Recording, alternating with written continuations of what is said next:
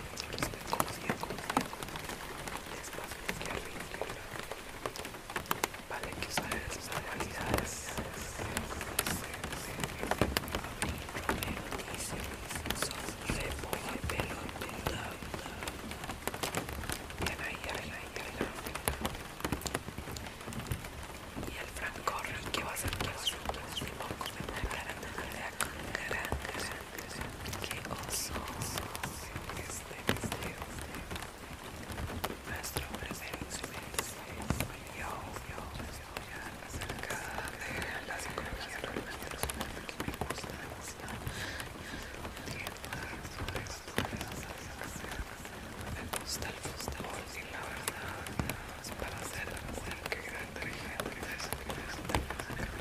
es que me perdones que he tomado mucha suerte con lugares pero demasiado silencio no estás estudiado varias cosas significadas diseñado modas, técnica contabilidad, jazz, y decía algo así como que esa gente el único trabajo que tenía era insultar y una loca que decía Carlos son unas cosas me gusta diseñar muchas penas las fechas muchos aquí con trabajo de años de evidencia no puedo pensar que no fuera asquerosa que tengo un gastado o que me encargan de cargar que ya no tengo su fuerza no, qué asco deja de hacer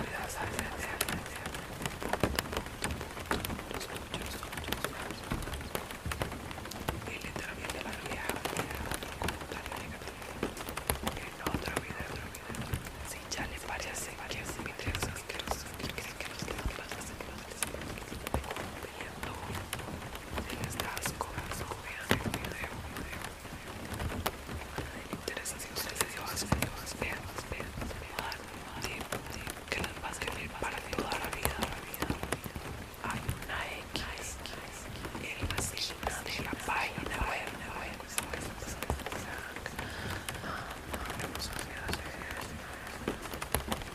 psicología, filosofía, tipo mucho pues ahí aquí hay muchos cursos que si no ves pones el video me das asco más de saber que huele bien gancho